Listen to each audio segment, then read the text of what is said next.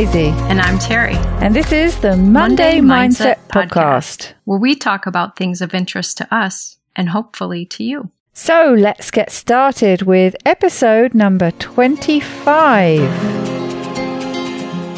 This week, it's Terry's turn to share something that she's found interesting. What have you got for us today, Terry? Well, Daisy, I think I promised this in our episode of us reflecting back on the last half of our previous episodes, that I wanted to do a second or a part 2 of an episode about Marissa Peer's work. The main part of this comes from the same podcast episode with Lewis Howes, but I listen to her quite a bit on her own YouTube channel, on Mindvalley and other sources. So we'll share some of those in the show notes as well. But I realized after the last time we recorded an episode about her, I didn't finish some of the things I wanted to share. There's so much. And again, these are basically themes that you'll hear in most of her work. Yeah, you said that afterwards. Yes. I wanted to include this bit and I wanted to include that bit. That's right. Well, you've already gone over time, Terry, so you're going to have to put it in another one. And it even dawned on me days later. I'm like, oh, I didn't talk about that part. She has some themes that I think are really important. So I want to go back to the idea that she emphasizes a lot that our brains respond to the words we use and the pictures. So the mind follows your words to make a blueprint of what it is supposed to do. So choosing how we talk to ourselves and the images that we give our brain is so important. One of the things she talks to is that you are drawn to what you focus on. So if you're someone who pays attention at all to law of attraction, it's exactly what this is about. But the things that we focus on, we create energy toward, and we wind up getting more of it. And she talks about how potential expands as you move forward. And this ties back in with an early episode we did with a man named Andrew Huberman. I will probably do at least one more episode on some of his work. So one of the things she emphasizes is the idea that our brain is wired toward that which is familiar. And so if you think about that, then the messages we want to be giving our mind, we need to make more familiar. And the things we don't want our mind to be hearing and paying attention to, we need to make unfamiliar. So she talks about making the positive familiar and the negative unfamiliar. And for many of us right now, that means making what is familiar unfamiliar and making what is unfamiliar familiar. And one of the things she highlights the most with this is the idea of praise, self-praise. And for so many of us who are struggling, lack of confidence, lack of self-worth, if you recall, she's the one that talks so much about I am enough. If we're struggling with that, one thing we can do is to incorporate self-praise. And again, for many of us right now, that's unfamiliar. And we need to make that more familiar, and we need to do that often. It also ties in with what several authors who write about habit change. So James Clear, who wrote Atomic Habits, and B.J. Fogg, who wrote Tiny Habits, both talk about the need to celebrate things as we go. And so again, I see this as self-praise, letting yourself know, nice job, Daisy, that was good.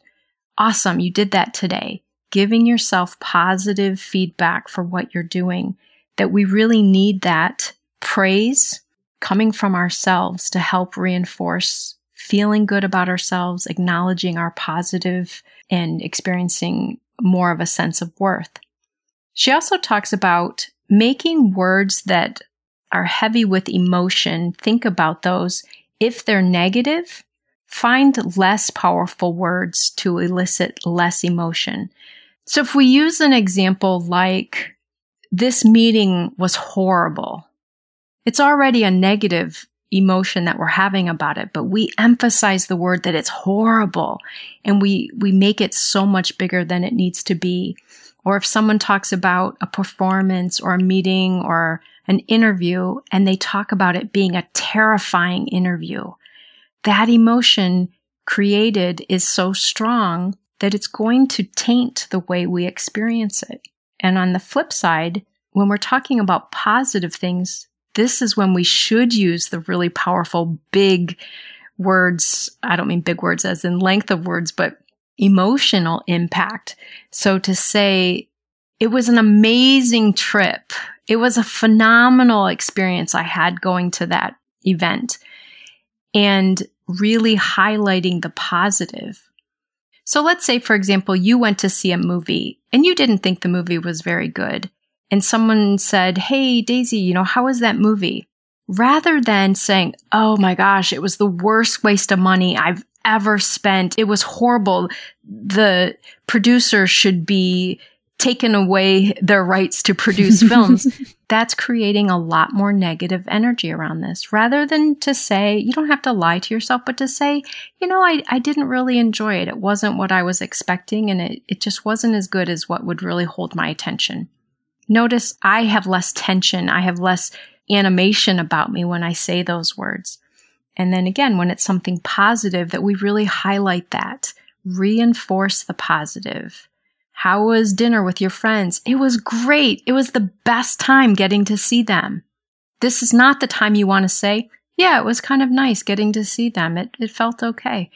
So we want to really think about which emotion we want to be creating and being drawn more toward. That's really interesting, the idea of overplaying the positive, downplaying the negative.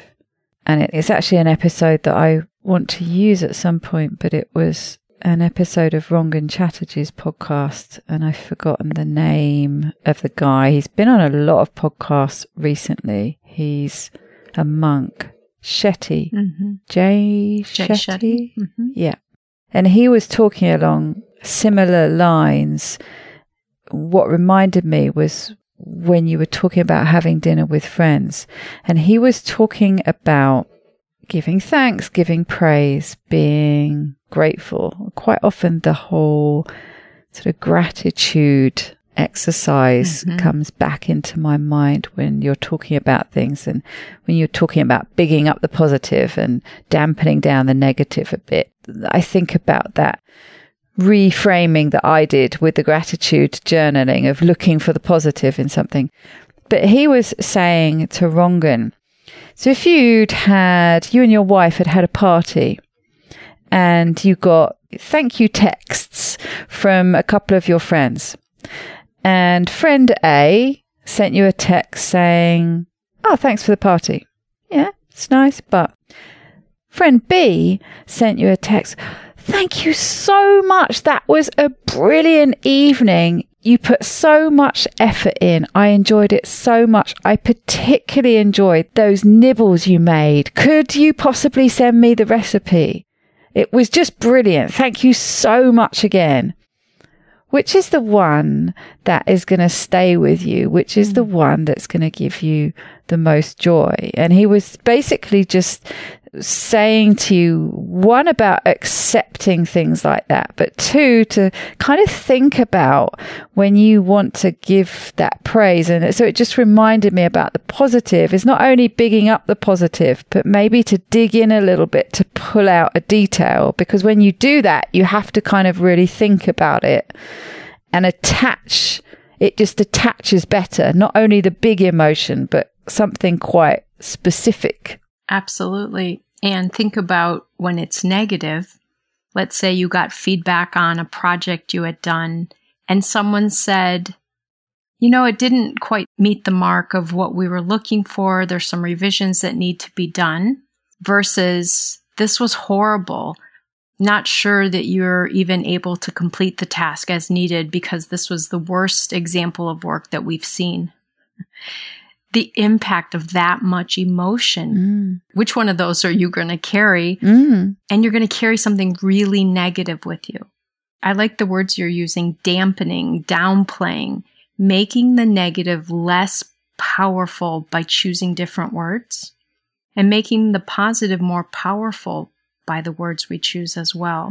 There's really an art to this, I think, and it's something that we can start practicing. That's the other thing about it, that it gives you something practical, especially when you're applying to yourself. And so many people, I think both of us included, find that really difficult. think like that about yourself. Mm-hmm. But if you actually think about it as a bit of an exercise, find something to praise yourself about every day. However small it is, it doesn't matter. You've got to tick that off every day, something to praise yourself by. Get used to doing that for a week. Week after that, okay, you've got to ramp it up a bit. You've got to get more enthusiastic about it. If it's something that becomes quite a practical exercise, but you can sort of build on it, I can see that being a little bit easier to do than just trying to big up the positives about yourself in some kind of sort of arbitrary way, if you find it really difficult to do. And I think we've talked about this before. I am into using words that are at least neutral at first, that are moving toward positive, so that the more positive become more real and congruent. You call it a bridging technique or something along those lines. Now, Marissa Peer is not in favor of that. Oh, really? She does not use those wimpy words. She uses the powerful ones. It's extraordinary. I have amazing memory power. Rather than saying, I forget things sometimes, she would say, I have an extraordinary memory, because that's what it tells your brain to pay attention to. Okay. I have so many coping skills. Oftentimes, in therapy work and now in coaching work, people will highlight being unable or feeling unable to cope. And Marissa Peer would have them practice, I know many coping skills that I can use at any time. The more your brain hears that, the more at ease it's going to have to access coping strategies. Interesting. So again, the word choices make such a big difference. She also talked about, again, around emotion, and she talked about emotion and logic. When we are working toward a goal and there's an emotional response or that is elicited and there's a logical, I think oftentimes we want to go with the logic. So let's say, for example, you and I have been talking prior to recording today, talking a little bit about food and health. If I say that I don't want to become diabetic again, that's my logic. And I know that eating a particular sugary substance puts me at risk for that. That's the logic that tells me I shouldn't eat that. But my emotion that says, I feel good when I eat that. I feel comforted and I feel soothed and I feel good. She says what we often try to do is we try to out-logic the emotion. And I think I've heard myself do that as a coach and as a therapist, try and get people to keep going back to the reasoning. Your why. Focus on your why. Yeah, which I still believe in. But in these moments of decision making, she said the emotions almost always win. So what she encourages you to do instead is focus on the emotion tied with that logic. So I'm going to feel so good when I'm eating well and not diabetic. I feel so secure and proud that I'm not diabetic. So you're still going to focus on emotion, but you're going to shift over to the emotion that aligns with the logic that you want to reinforce. And then the next part that she talked about, again, kind of thinking about human survival. She talked about our quest really is to find connection, because connection, community, especially ancestrally, was survival. Safety-wise, gathering food-wise, you had more resources if you were in connection with others. And therefore, it was really important to avoid rejection. If you were out of your clan or tribe or whatever, your group, your community, you risked extinction more so. Vulnerable, yeah. So we have a drive toward connection and a fear of rejection. And so one of the things she talked about, and I'll bring this up again in a moment because it fits in with another part, is one of the things that we all could benefit from is really reworking the idea of rejection in our mind. What does it actually mean for us? It is difficult. It can be painful, but that it's not life-threatening. So again, I used this example last time we talked about her episode, but if someone says, that breakup, when my marriage ended, I couldn't do that again. That was horrible. It almost killed me. We are making that, what feels like rejection, feel so life-threatening that we will avoid it. And that means we won't make connection again. We will prevent ourselves from being able to connect again. And so by making rejection more as something that we can learn from, that was necessary, we can then not have to go into that place where our brain is going to have to protect us from it. The other piece that Marissa Peer shares in most of her work, you will find clips about success, how to achieve what you want. She'll talk about abundance, things like that. But she has a list of 4 or 5 things that she talks about tied with when people achieve what they want and feel successful. And these are the tips that she provides for that. She says that people who are successful or feel successful about what they're doing, they do what they don't want to do first. And the flip side of that is also they do what they don't want to do. Now, I think this is an important topic because sometimes people also believe I should never have to do something I don't want to do. I don't think any of us should have to live a life of daily, all day, every day, doing things we don't want to do. That's not a quality of life. But if I want a certain outcome, there are likely things associated with it that are things I don't enjoy or struggle to do. And so again, she encourages do those things first. She also talks about people who are successful take action every day in the order that they're headed. So whatever they're aiming toward, they take some steps toward it every single day. She says people that are successful, they don't take no for an answer. Now they can reframe it as it's a delay rather than a denial. Okay, yeah. And she uses examples of series, television series, movies, performing groups that, they didn't win the competition. They didn't get accepted by the studio the first 3 times they pitched the idea. The record label turned them down. If they had taken no for an answer, they would have stopped there and never reached their bigger goals. And so not taking no for an answer is one of her big keys with that. And again, people who are successful find a way to come back from rejection. So again, when you don't win that award... I was going to say, that ties into the one before. Yeah. And again, make it so that it's not life-threatening, so that it's just something learned. It's an opportunity. I got to go to that interview. I didn't get that job, but it taught me some things I need to know for my next interview or my next job. So these are really important things, I believe, to help us achieve our goals, that we can let any one of these things defeat us and make us stop in our pursuit of things.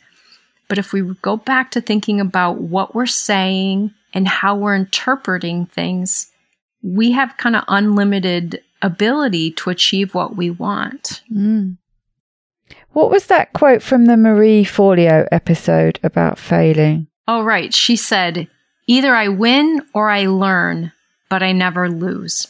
Ah, that's it. Yeah. That seems to be on the same line of thinking. It made me think of that straight away. So again, not taking it as rejection or no, meaning stop here. I've lost. This is the end of the road. Quit here. What did I learn? What did I gain? How do I move forward? Because there is almost always something to learn, and most people will give you some kind of feedback from that kind of experience, from the kind of experiences that you've been referring to as an example. Going for an interview, going for a music tryout, or whatever, an acting job, whatever it is.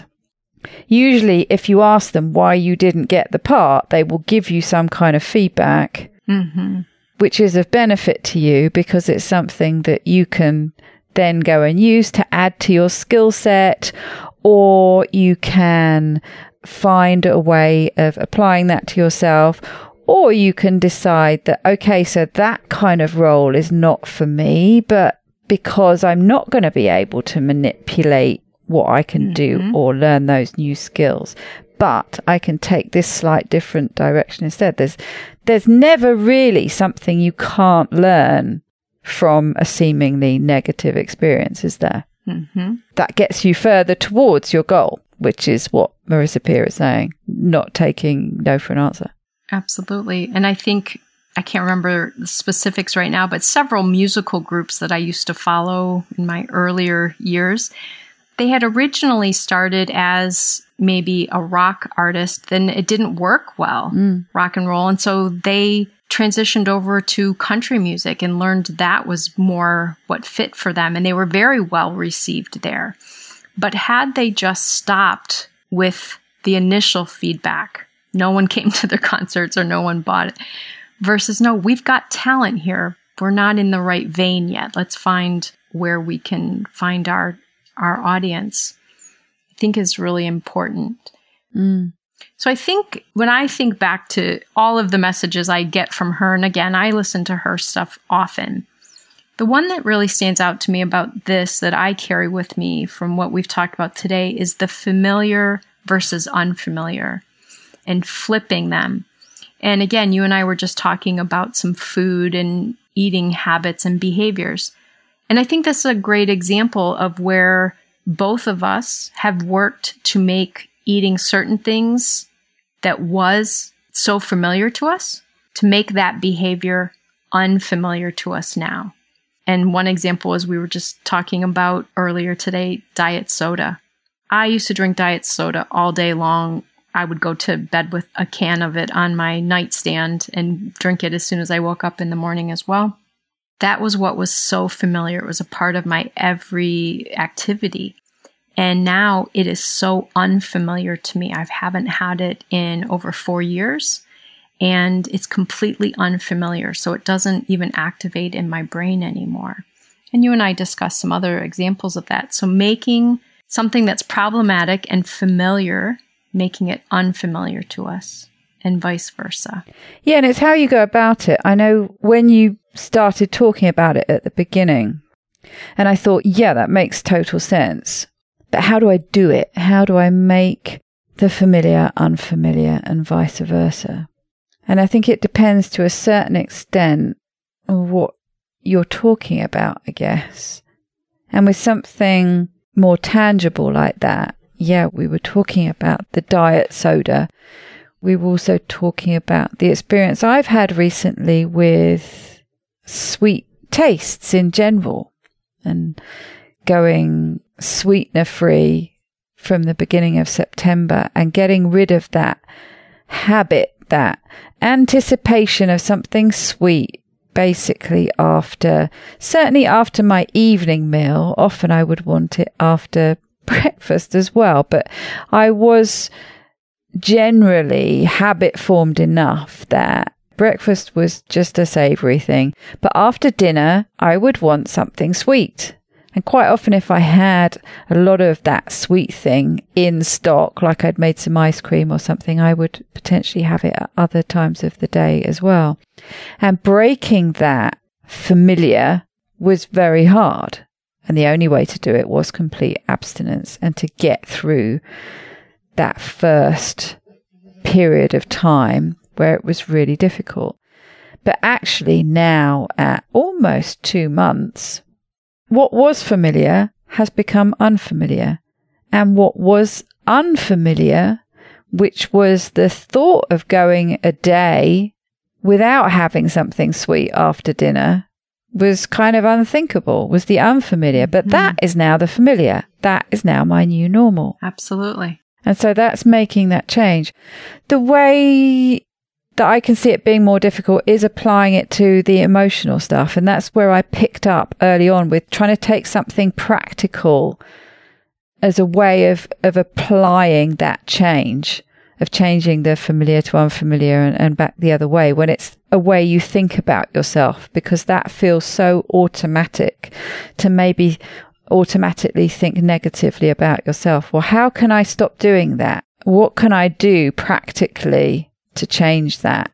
I feel like you almost need some kind of sort of practical formula. That's why I kind of leapt on that praising thing and maybe having to build it up or do a Marissa Peer and go straight in there. I must admit, I sort of cringed away a little bit from that, having to be over the top in praising yourself. I naturally recoil a bit from that. So how can we sort of practically apply changing those sort of automatic emotional type feelings about ourselves if we struggle with that? I think similar to what you were describing about food, I think making positive self-statements more familiar, it might be like your journaling activity, the gratitude journal. It might be every day I'm going to highlight 2 things that are positive about me. They don't have to be huge, gigantic things. They can just be, you might say, I'm a really good dog mom. I really take really good care of my dogs. That's praise. That's self-praise.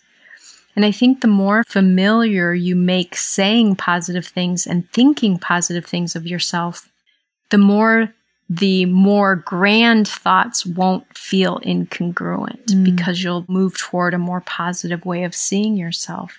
Yeah, that makes sense. The other thing I was going to mention about something else I shared today is doing the things you don't want to do first in order to achieve a goal, and going back to the idea of emotion kind of winning out over logic. I think another practical thing we can do with these examples is to frame these things in our mind as a choice.